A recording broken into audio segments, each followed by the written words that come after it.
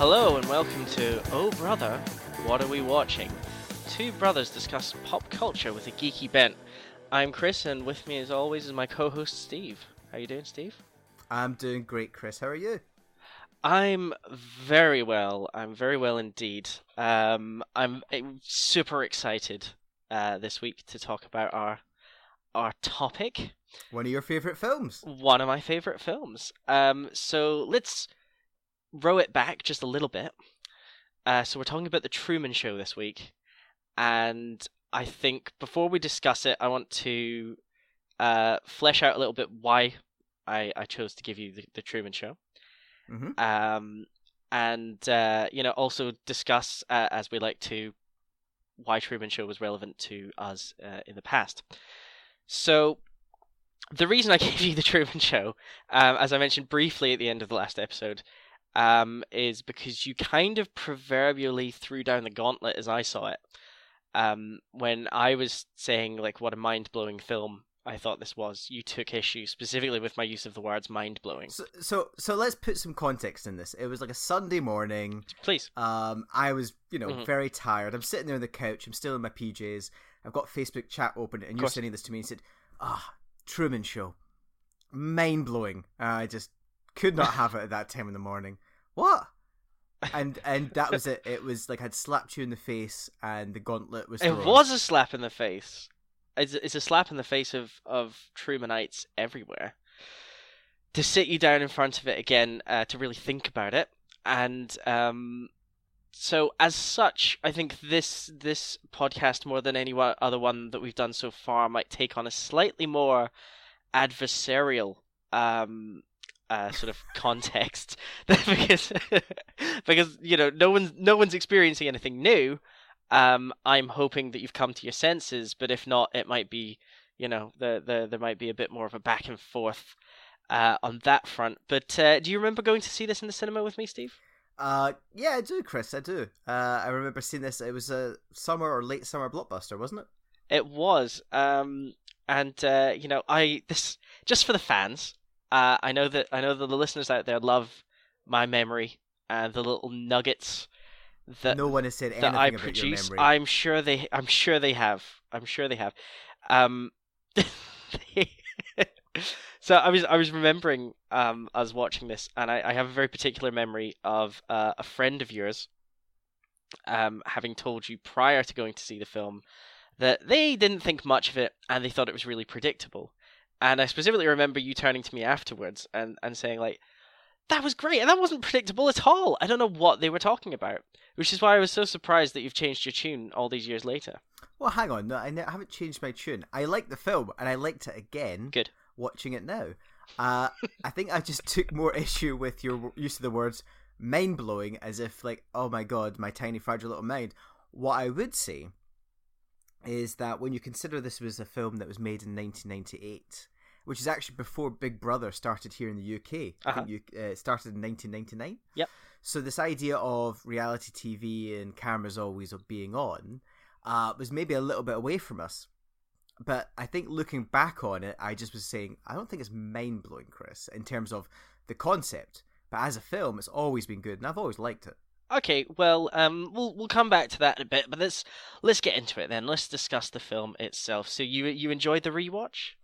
Absolutely enjoyed the rewatch. I finished it about, as we recorded this, 25 minutes ago. So still feeling fresh? It's fresh in the mind. It's it's cracking. It's a tight film. It's very tight. It's like 100 minutes. It's largely told from the point of view of the small little cameras all over the town, and it's surprisingly it holds up surprisingly well from my previous memories of it. So very enjoyable film, very tight as you say. Something that strikes me straight away, that again for our younger listeners, I feel needs to be given as a bit of context. Jim Carrey was not a serious actor. Oh God, no. Not at all. And up until this point, he had done Ace Ventura, he had done The Mask. He was known for being like this rubbery-faced, ridiculous, a million times over the top and then a little bit more kind of actor. He played the Riddler, of course, in That's right. the Val Kilmer classic Batman Forever. And as a young child, I loved the shtick, but a lot of Carey's other films from the time, I have to say, haven't really aged so well. I haven't seen Liar Liar in years. I don't know if it has aged well or well not. I think actually Dumb and Dumber might be all right. But do you remember, let's bring a personal anecdote in this. Do you remember dragging our father to go see The Mask? I do. I do feel bad about that. So what happened was we watched, right, he brought us Ace Ventura. Someone at his work brought us Probably a video. pirated copy of Ace Ventura. Probably a pirated copy. And we watched that until the tape reel, because it was back then, so it's hard, bloody tape, until the tape ran out. Over and over again, we could do all the lines, all the Ace Ventura lines. We weren't quite sure what was going on with Einhorn at the end. No. For our tiny, fragile little minds. I mean, I was about 12 or something, and you were younger. Yes, I'd have been about 6 or 7. And probably. we then dragged our dad to see The Mask, and our dad was a smart man. Still is? He still is. But he was a smart man. He saw those trailers and he went, nope. No. And we forced him to go anyway, and he sat there for 90 to 100 minutes with his arms closed as we watched that. That was dreadful, that film. Again, doesn't really stand up. Because it was a very of the time, that crazy over the top shtick. I actually watched, because I'm sort of masochistic like this, I actually watched a little bit of Jim Carrey stand up from around that period, probably about 91, 92 maybe. Oh, God. And it's exactly like you think it would be. Like it turns out, "Alrighty then" was actually his catchphrase prior to Ace Ventura. Wow. It was just... I can't imagine a stand-up set that's just Jim Carrey phrases. That would Well, I mean, be you've hit the awful. nail on the head. That's what it was. It was literally just a whole bunch of weird phrases, him doing his bizarre sort of facial expressions, and then at one point talking about battering a woman to death with a brick. And the crowd We've come a loved long it. way. We've The come a crowd long loved way it. since 1990. It did not. I was very uncomfortable watching it, and I just, times have changed. But the point is, going back to this was one of Jim Carrey's first kind of serious roles where he wasn't spending the whole time just on. He was just playing a normal human being. And there's a few Carreyisms in here. It's still quintessentially him, but he's so much more reserved and reeled in. And so it was a real treat watching this, because everyone was like, oh, it's a Jim Carrey film, but it's not like you think of it as a Jim Carrey film. It's not a huge, comedy per se. No, there's a lot of funny moments in the film, but he himself is well reserved. He's been forced by from his birth to this point in his life where he's just approaching I think he's either 30 or he's approaching his 30th birthday in the film.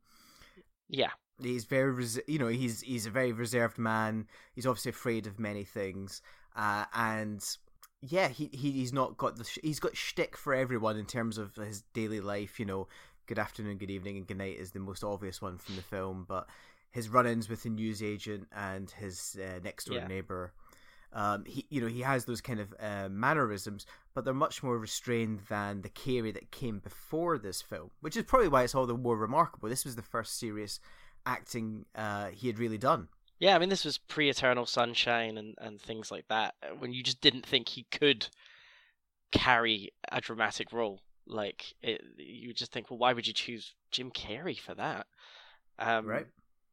But yeah, it worked. It worked really well, and actually, often the humor comes from him playing the straight man, of all things. Yeah. To the sort of ridiculousness of Laura Linney doing product placement in the middle of their kitchen, which I just love. I think it's the best. The Mococo advert.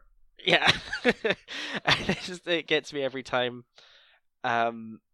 So, in terms of, this time you've watched it with your film lover's eye. I presume you had your notepad in front of you. Oh yeah, of course. Pausing throughout. So what came up to you this time? What did you pick Well, out? certainly when you consider the time it was made, I will still. I'm not going to use the term mind blowing, Chris, because I will not give you. Oh, but you want I to. will not give you the satisfaction. Go on. But I will say, it's of the time it was a very original concept, and not just the Big Brother Survivor reality show aspects of it. There was just there was other elements which were actually surprising to me. So I remember from watching it originally that Harry Shearer was in the film, and he interviews Christoph. But what he's actually doing is he's hosting a forum show, a kind of a side show to the main show, which is very prevalent nowadays. It's you've got a Game of Thrones show, you've got a Walking Dead show in the UK and the US, all these kind of things. Even Great British Bake Off, my goodness, has like a side show that focuses on what happened in the main show. And this was made in 1998. This is 19 years ago. And this was ahead of the time in that regard. Yeah. And I mean, that's what sparked this all off. What specifically drew the words mind-blowing, out of my head and into the text message that so sort of sparked this off was just thinking. I was listening to the soundtrack on Spotify. And we'll get to the soundtrack in a bit, obviously. But I was listening to it, and I was thinking about the film, and I was thinking, you know what? Anyone coming to this now, without the context of when it was made and what the world was like when this film was made, probably wouldn't be that fussed about it. It's like, oh yeah, it's a commentary on reality TV. It probably comes across like a funnier version of an episode of Black Mirror. That's been done 100 times. But because it came so long ago, and so long before reality TV is prevalent in the media as it is now, it was really in its infancy, and it just hit onto this idea: what if, shit like Big Brother, which was airing in the States at the time, just about. But what if this kind of notion of reality TV is all anyone wants to watch, and they actually want to watch real people going through slightly contrived situations, but how does a real person react to it? Which is exactly what you get with, in this country, things like The Only Way is Essex and Made in Chelsea. Like, they're all basically reality TV, but somebody puts them in these situations. I don't really get it. I don't want to get it, but that is that is our modern world. I think that's a really good point there, Chris, where you were bringing up things like The Only Way is Essex and Made in Chelsea and stuff, because it's not just a reality show, but an unreality show. It's something that is made up for the audience. In this case, actually, it's in Truman, it is duping an individual. But I think that's a very good point, actually, you raised there. Yeah, and moreover, one of the things that I think, one of the kind of the themes that comes through from the film is, right at the start, you've got Christoph talking to the screen, and he's extolling the virtues of the show, and in general, reality TV as a concept. He's saying, like, it's not scripted, it's not whatever. Everything you see is real. It's real reactions, it's real people, it's real whatever. But yet, as we go through the film, you're hit with this stark feeling of unreality. Everything's very fake. Even the buildings look quite fake. Everything's too idyllic. The way everyone talks to Truman, we, the audience, know straight away what's going on. But, it doesn't feel real. And, as the film progresses, it becomes clear his whole life is very unreal. It's not his real mother. It's not his real father. His wife doesn't even love him. She doesn't even like him particularly. So much so that she had her fingers crossed in their wedding pictures. And then the film almost kind of makes you take solace in this very heartwarming moment with his best friend, who's really going for it. He's welling up. He's saying all this stuff, and then it pulls back for you to see that he's being fed lines by just the director of the show. And that actually the notion that it's all real is bullshit, because it's all fake. He's the only real thing about it. But the ironic thing is, Chris, is that the buildings that you mentioned that are so fake are actually real. That's a real place they filmed. They filmed. It's a model town in Florida. I think it's in Florida, and when they saw it, the director came out and said, "Unpack our things.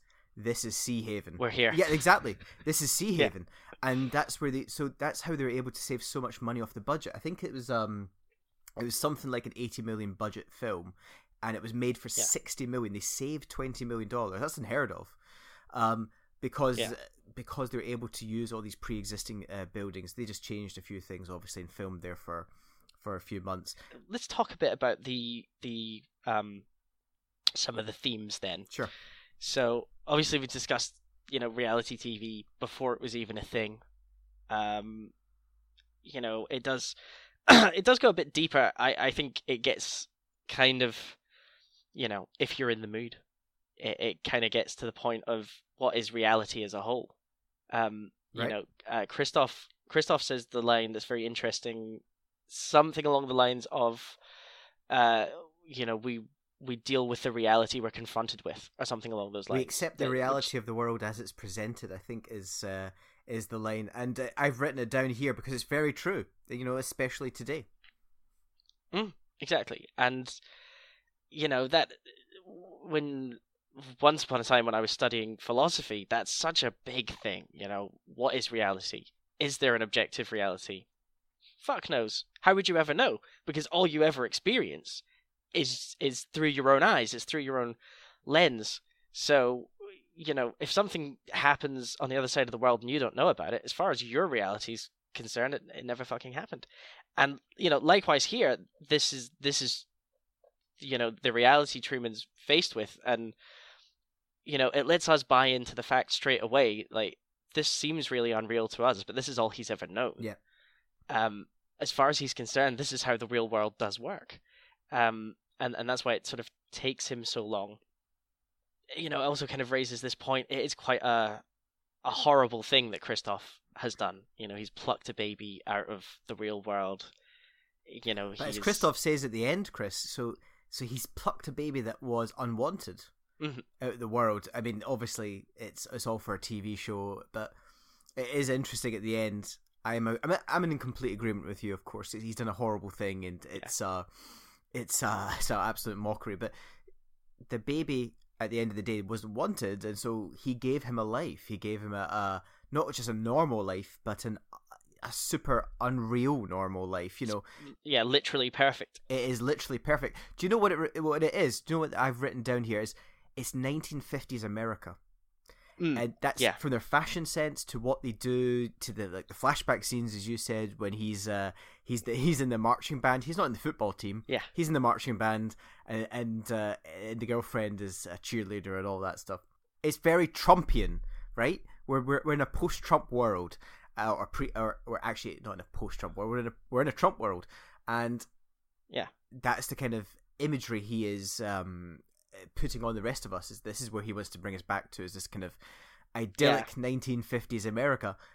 That's it in the Truman Show, but in a kind of a modernized style. It's exactly that ideal, and it's very unreal at times. Exactly, and that's one of the things I find so fascinating about it as well, because like I say, from an objective sense, he's done something quite deplorable. Truman has literally no privacy. And of course, that's in stark contrast to Christoph himself, who they even make the point of saying he's very guarded, he's a very private person. Right, exactly. And here he is, he's completely robbed this guy of his privacy, as completely unaware, put him on, on television for his whole life, and basically made a mockery of his life, cheapened it to the point where it is, it's manipulated for others' entertainment. So even though he was falling in love with someone, they were like, no, this isn't the person you're supposed to fall in love with. You're supposed to fall in love with Meryl.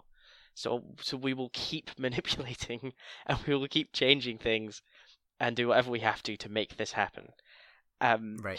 And it's a fascinating thing, because obviously, like you say, in some ways, as he sees it, as Christoph sees it, he's done the right thing. He's taken this poor unwanted child and given him the perfect life. And there is a I don't know if you read this, but somewhere in one of the many rewrites that the script had, Kristoff was actually going to be in some way or another physically disabled. They talked about making him like a hunchback or something. Yes. And that was going to be his kind of motivation, that he had a bad life, with lots of unfair disadvantages, and he wanted to give this baby all of the advantages he could never have. And that so much so that he feels like a father to it, and apparently it was just that Ed Harris he put on the hunchback costume and was like, nah, this isn't gonna work. I don't like the original draft of this film, or at least several of the original drafts of the script of the film, where, as you say, we're a bit more serious and focus quite on dark. Exactly right, and focus on those kind of elements of Kristoff not having the life that he wanted for Truman. Mm-hmm. What Peter Weir, the director, has done with the film is he's actually made this a lot lighter. Probably because Jim Carrey is the star as well, but he's taken that dark script and made it lighter, but it really works. You know, it's really entertaining at the same time as giving us a lot to talk about. I mean, this is a prime example of filmmaking as a collaborative process and the strength of that. Because frankly, if it had been a very dystopian, dark film, you know, as the original script had intended, and I mean, I read something that apparently there was going to be a rape scene in which two actors were staging a sexual assault. Truman was going to walk past it, not help. Yep. And then the camera was going to stay on them, and they were going to sort of pick themselves up and dust themselves off and be like, I wonder why he didn't help. We were kind of expecting him to get involved. And just like, fuck, that would not have been lighthearted. That would have been really dark. And, you know, the thing about films like that is sometimes they don't stand the test of time. Because they're shocking. And they hit you, and they really make you think. But personally for me, when I watch a film like that, something like, off the top of my head, say American History X, it was a shocking film. It really made me think. I don't particularly ever want to watch it again, because it also made me feel horrible having to watch all these terrible things happening. So, you know, I think taking that, the rewrites that came into it, which was part of how Peter Weir wanted to present it, and partly because Jim Carrey apparently demands a lot of creative control, or certainly at the time demanded a lot of creative control over the project. And so he was demanding rewrites, he was improvising on set, and that then took it in this sort of lighter, more, you know, more digestible kind of format, but it still has the themes, and it still gets us talking, you know, about it. It's just that the whole world has gone mad. You know, you can still see the darkness in it, but it's presented in such a light-hearted, funny way that you know, you can still get a lot out of it. You can still enjoy it. Very quickly, before I want to talk about the soundtrack next, but I do just want to mention that one of my favorite things is how Marlon always has beer in every scene. And like when, you know, when Truman's going a bit nuts with Meryl and starts chasing her round and holding her with the slicer dicer thing. Yeah. And the first thing you see as he comes through the door is the 6-pack he's holding. And I just love that he can't turn up without it. And even when they send him in, they're like, I think Truman's we're not sure what's up. Can you just go check on him? And like he goes running down the stairs, and he's just obviously holding his 6-pack when he goes in. It's nice because they don't draw attention to it, and it's just quite a fun visual gag. Yeah, exactly. Even at the last time when he's supposed to be sleeping in the basement. Yeah. After Meryl's left and they go down, he's still got the beer. He's rushing in to make sure he's still there. He's still got the 6-pack in his hand to get in there. It's fantastic. Yeah, and I love that scene especially where he's just sort of like, "Where are you hiding, buddy? Come on out!" And it's like cutting back to Kristoff, and he's like, "Yeah, that's good. Keep that going. Keep it light. Keep it light." Yeah, it's like, don't panic, everyone. Yeah, fantastic. So let's talk soundtrack. So, this is one of my favorite things about the film is the soundtrack. And I know you were saying the other day, like, do we even need to talk about the soundtrack? Like, is it particularly remarkable? Do you still feel that having rewatched it, or not so much? Well, this is the interesting thing, because you've got much more of a musical background than I do. I mean, I like music, but you've played music and you know how to play musical instruments. You're a bit of a muso Chris over the me, but yeah, you're right. You know, the musical soundtrack, which is entirely original. There's no popular music in this soundtrack as opposed to the last couple of films which we've done, in which we that thought did occur to me. Yeah, so it's completely original soundtrack, but it's very effective. Like the moments when Truman is holding up traffic by holding out the bus and the car, when he's starting to realize that he is in control of this world. There's this very dramatic undertone to the music, which is still light. It's not too serious. But it's very effective, and it's very effective at keeping the mood. And overall, it's a cracking soundtrack. It is wonderful. It's special for me because I don't always notice film soundtracks, despite the fact that, as you say, I am quite musical and I enjoy music a lot. But I'll actually often come away from a film thinking that, to be fair, that it had the desired effect, that I was focusing on what was happening. The music was probably making me feel a certain emotion, or making me, get what was going on in the scene in a certain way. As such, I didn't notice. I very rarely notice it by itself, because it rarely stands out enough. Obviously, again, the last two films we've discussed, Sisu and Donnie Darko, both have actual pop songs, in one way or another presented in them, and that, obviously, I can always pick out. But The Truman Show is different, and I think it's because the songs are actually quite simple. They've all got very strong melodies, but they're not like... They're not huge, big, long orchestral pieces that meander forever and have a billion different instruments playing. They are predominantly, like, you can play them all on a piano and know exactly what you're hearing. There might be strings in the background, but they have these very strong, identifiable melodies, and I could probably name a moment of the film, or certainly, if it were the reverse, you could certainly name a moment of the film, and I could hum the bit that's playing, at that moment, because the melodies are so strong. Right. And yeah, I really, really love them. My favorite song has been for years. I think it's called "Raising the Sail," and it plays a few times, but specifically when Truman's actually on the boat.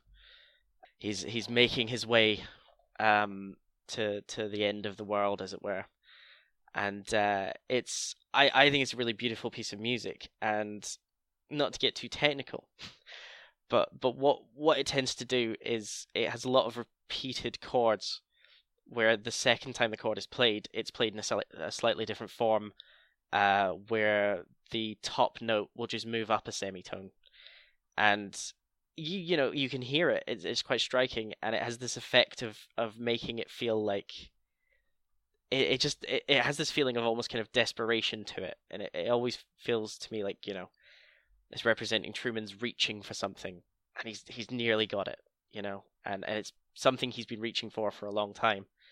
And yeah, I think it's very, very stirring. Wow, Chris, that's probably the most serious and most effective discussion we've had on this podcast in the first 4.5 episodes that we've done.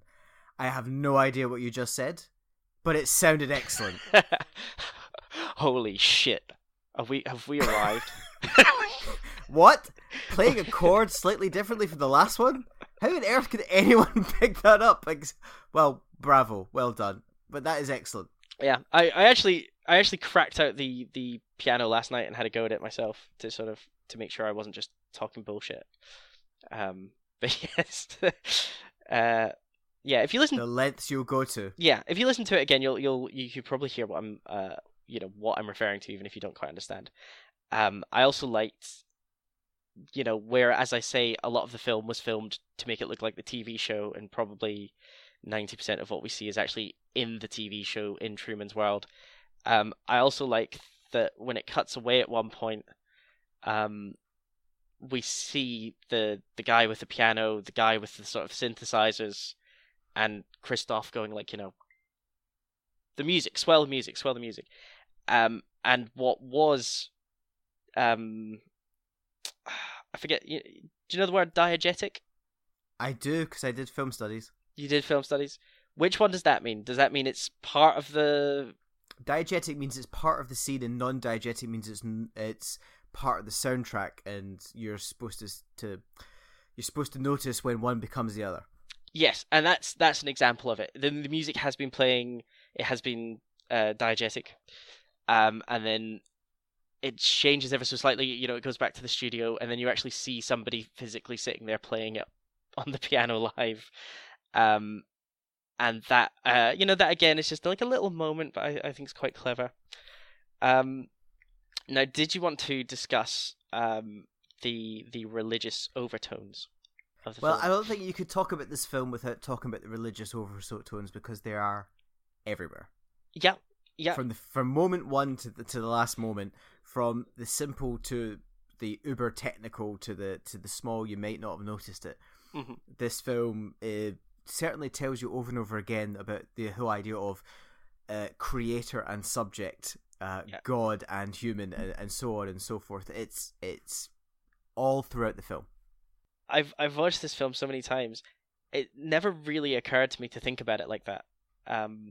Probably because I'm not an incredibly religious person. In fact, I'm not in any way religious person.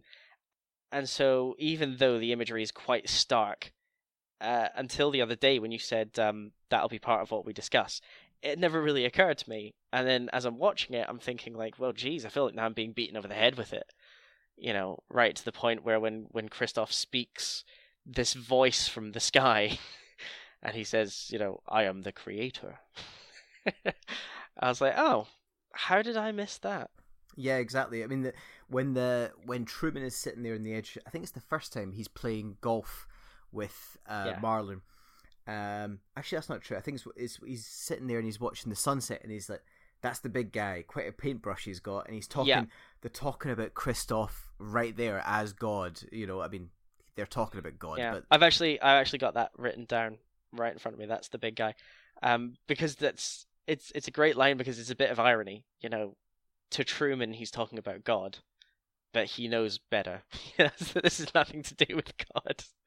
He knows that it's Christoph's sort of creation, and he probably views him with as in an almost reverent kind of way himself. Yeah, towards the end of the film, I loved it when Christoph is actually talking directly to Truman. He's as you said, right? He's talking from the sky as Truman sees it. But Sylvia, who's watching this for the whole time, she is sitting there and she's actually saying under her breath, like, "Please God, like, please Truman, please leave," because Christoph is basically goading him at this point, saying, "I know you won't leave. Yeah, like you'll stay here." But at the same time, she's saying, like, "Please God," and talking to the real God, or talking to her God, or whatever. Christoph is talking to Truman as his God. I'd love that kind of that moment of the two elements, kind of the real world and the fake world, kind of meshing together. It certainly batters you over the head. As you said, Chris, there's a lot of religious overtones on here. One thing that I was reading about online, actually, after I'd watched the film, was so when he finally leaves the island and he takes that boat, the boat is numbered. Did you notice it? I don't know if you did. Yeah, 139. 139. So you click on Google and you look at it. It's Psalm 139. Yeah. And we're not big. I'm not a big Bible person. I'm not a big religious person. But I was looking up like Psalm 139. It's all about you know where I sit and when I rise, and you perceive my thoughts from afar. Yeah. If I go up to the heavens, you are there, and so on and so forth. It is very much leading you back to that thought of Christoph as God, and of course Christoph, Christ. Yeah. The connotations are obvious. Small diversion, actually. But this, as I was looking it up, this put me in mind of something that you used to do, and I don't know if you remember this or not, but you used to keep a Bible in your room And as we've stated, you're not a great man of religion, but you did it so that every time something from the Bible was referenced in a TV show, that you could look it up and know what they were talking about. Do you remember that? You did it I don't remember doing it for TV, but I seem to remember I had a small Bible in my room. Yes. But I think we were watching a lot of Millennium at the time, and I think they did a lot of chapter and verse quoting. And I think you were just looking. That's what you told me. You were just looking it up. That's my memory of it anyway. But yeah, so the.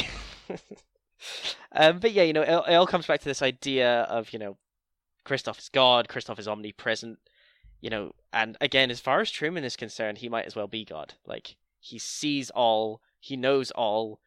There's nothing that happens in Truman's life that he's not intimately aware of. And to the point where he has even created things. He creates a storm, to try and test him. But even in his earlier life, he puts obstacles in his way to try and stop him from leaving. But he creates lifelong fears. He creates a lifelong fear of water. He creates a lifelong fear of dogs, and all sorts. Just to, in reality, just to keep him where he needs to be. But the effect is, he is his god, for all intents and purposes. Which makes Christof quite a fascinating character. Did you read also that Ed Harris and Jim Carrey never actually met on set? Well, of course, they were never actually shared a moment on screen together. They were on two completely different sets. But what I was going to say to you, Chris, is how much did you love Ed Harris's Kangol hat? It's very Samuel Jackson. It's very 1990s. It's very 1990s. But it's perfect for the role. It paints him as that slightly douchey, very pretentious. That again ties into what we're talking about. He himself has a messiah complex, and unlike a lot of people who are in his position, probably has quite an inflated view of his own abilities and the importance of what he does.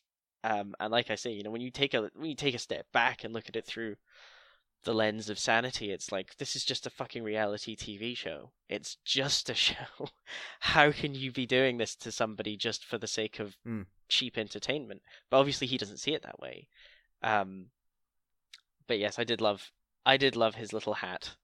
And I'm very glad, again, I think it takes a lot of things to happen together for a film to come together, and the reason I think this one works is every little thing. I love the soundtrack, I love the writing, I love the direction, I love the actors that they used, and the way they sort of come together. And I believe Ed Harris was a last minute addition because it was going to be Dennis Hopper, and Hopper quit out on the film after a few days, and so Ed Harris had to come in at the last minute. And again, I don't think I could take Christof half as seriously if it was played by Dennis Hopper. Probably wouldn't have been as good. Probably wouldn't be as good. But just before we move on, one of the things I wanted to say, Chris. So, did you notice? Well, actually, it was never verbally said in the film, but because I was watching it on Amazon Prime and I had the subtitles on, the two executives who talked to Christof from the second half of the film onwards. Yeah. One of them is called Moses. And the other one is and the other one is called Roman, and it just adds on layers of the whole kind of Christian dynamic is going on here. It's very interesting. It's just a nice, interesting point. It's a bit of fun actually, especially naming characters but not actually naming them in the film. And a lot of the other characters are actually named after Hollywood stars. So we've got Marlon, we got Marilyn. Who else we got? Meryl. Truman's second name, Burbank, is where the thing is filmed. It's filmed in Burbank, California. He is Truman Burbank, California. True man. They actually called him John Everyman. So I have one last little note, and then I think we can move on, because we've been delightfully in agreement here, which is good. Because I was worried I wasn't worried we were going to have an argument, but I was steeling myself for a slightly more contentious podcast. So good. I just want to say I really like it when they're doing the call-in show with Harry Shearer. Right. And it's it's just like we have a call from The Hague. Nope. Okay, they've hung up. Yeah, The Hague, the home of the war crimes. Yeah, exactly. That hangs up. And yeah, he's kind of a criminal, so it kind of makes sense. So very, very glad that you've enjoyed it as much, if not more, this time around. And I think we are both in agreement that it had quite a significant amount of prescience given the time it was made. And I certainly think if anyone listening now has never watched it, I think definitely still very relevant, and I think probably more relevant today than it was when it was made, if a little less mind-blowing. So, Chris, one of the things we didn't talk about actually was the quality of the acting. And one of the things was, how good Jim Carrey was. So remember, again, back in 1998, this was a man who was gurning up for the camera. He was mugging away in Liar Liar, Dumb and Dumber, Batman Forever, obviously all those Ace Ventura films. Yeah, he was just a sort of catchphrase spouting maniac. Absolutely, and he was terrific in this film. He was really centered, and at that end when he bumps into the wall with Christoph, and the storm is coming down and he's almost killed. It's genuinely moving. I've watched this film almost as many times as I've seen Mamma Mia, and it's it gets me every time. It really does. I become very emotionally invested in the character of Truman. And are you as emotionally invested in Mamma Mia? And if so, should we tell everybody that? Yeah, it's all about Pierce Brosnan.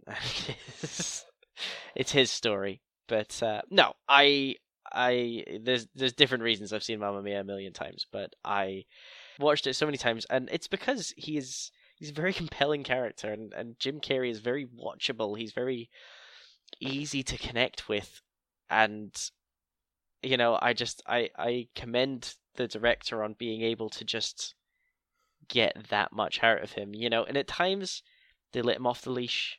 He does his fun little bits with the soap bar, spiking the lens, doing the whole Trumania bit, and being, just a little bit Jim Carrey.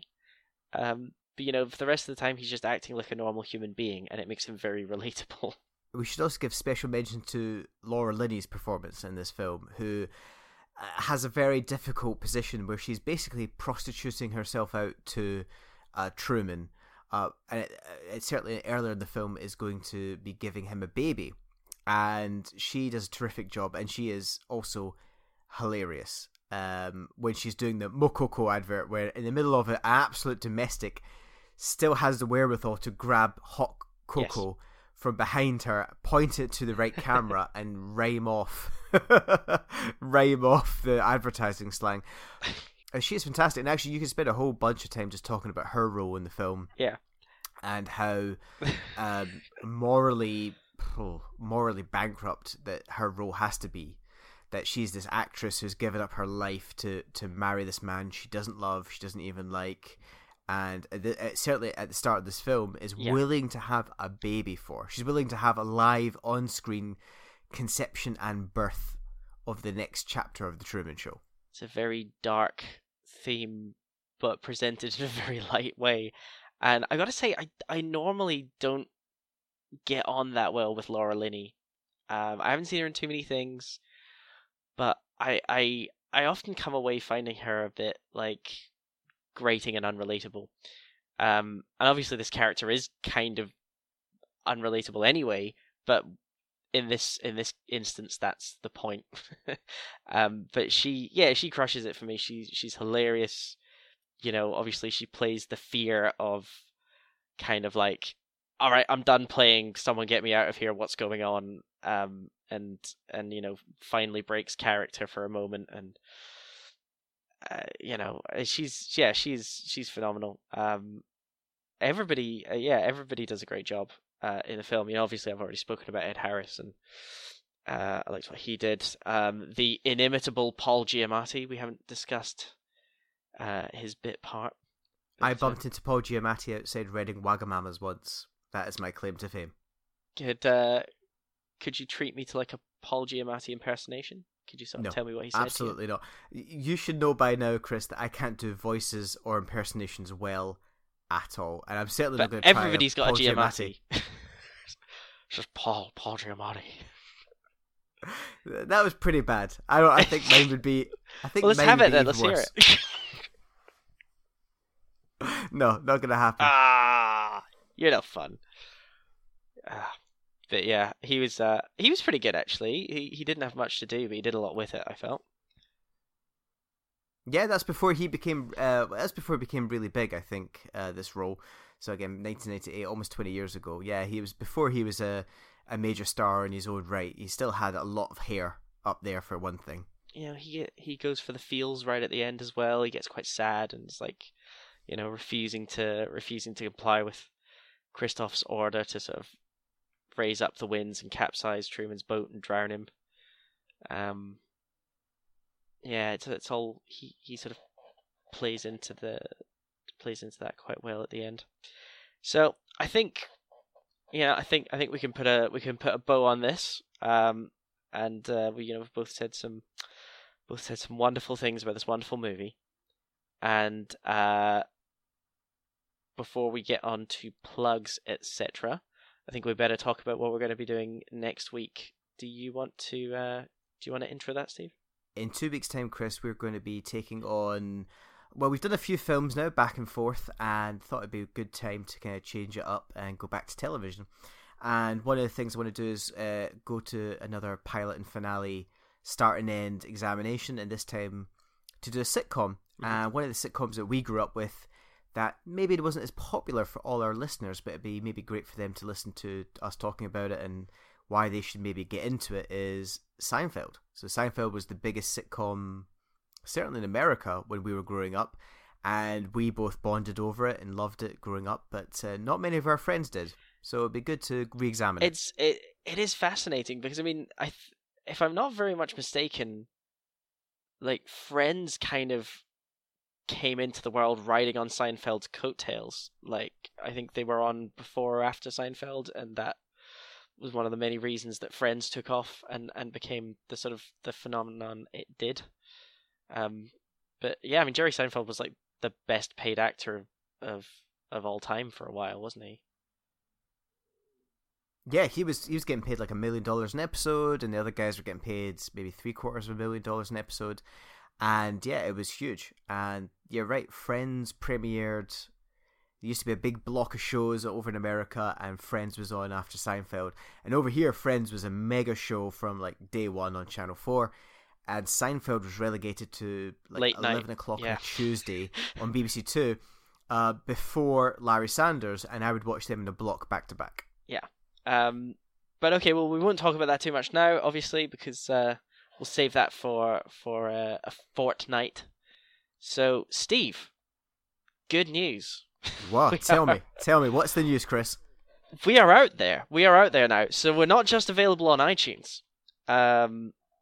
If you live an alternative kind of lifestyle, we are now also available on Stitcher.com and TuneIn.com. But still, if you are listening to us on iTunes, please give us a rating of 5 stars and a little review, and boost our popularity even more. We've got some nice reviews on iTunes already, so thank you to everybody who's already done that. Keep them coming. So a quick look at our social media. Where can you find us? Well, you can follow us on Twitter at OhBrotherPod. You can like us at Facebook. It's facebook.com/OhBrotherPodcast. And as I say, subscribe and review on whichever medium you prefer. We're out there. We are omnipresent, like Christoph. Fantastic. Okay then, Steve. Well, let's say goodbye, and we'll see you all next time. See you next time. Bye-bye. Bye.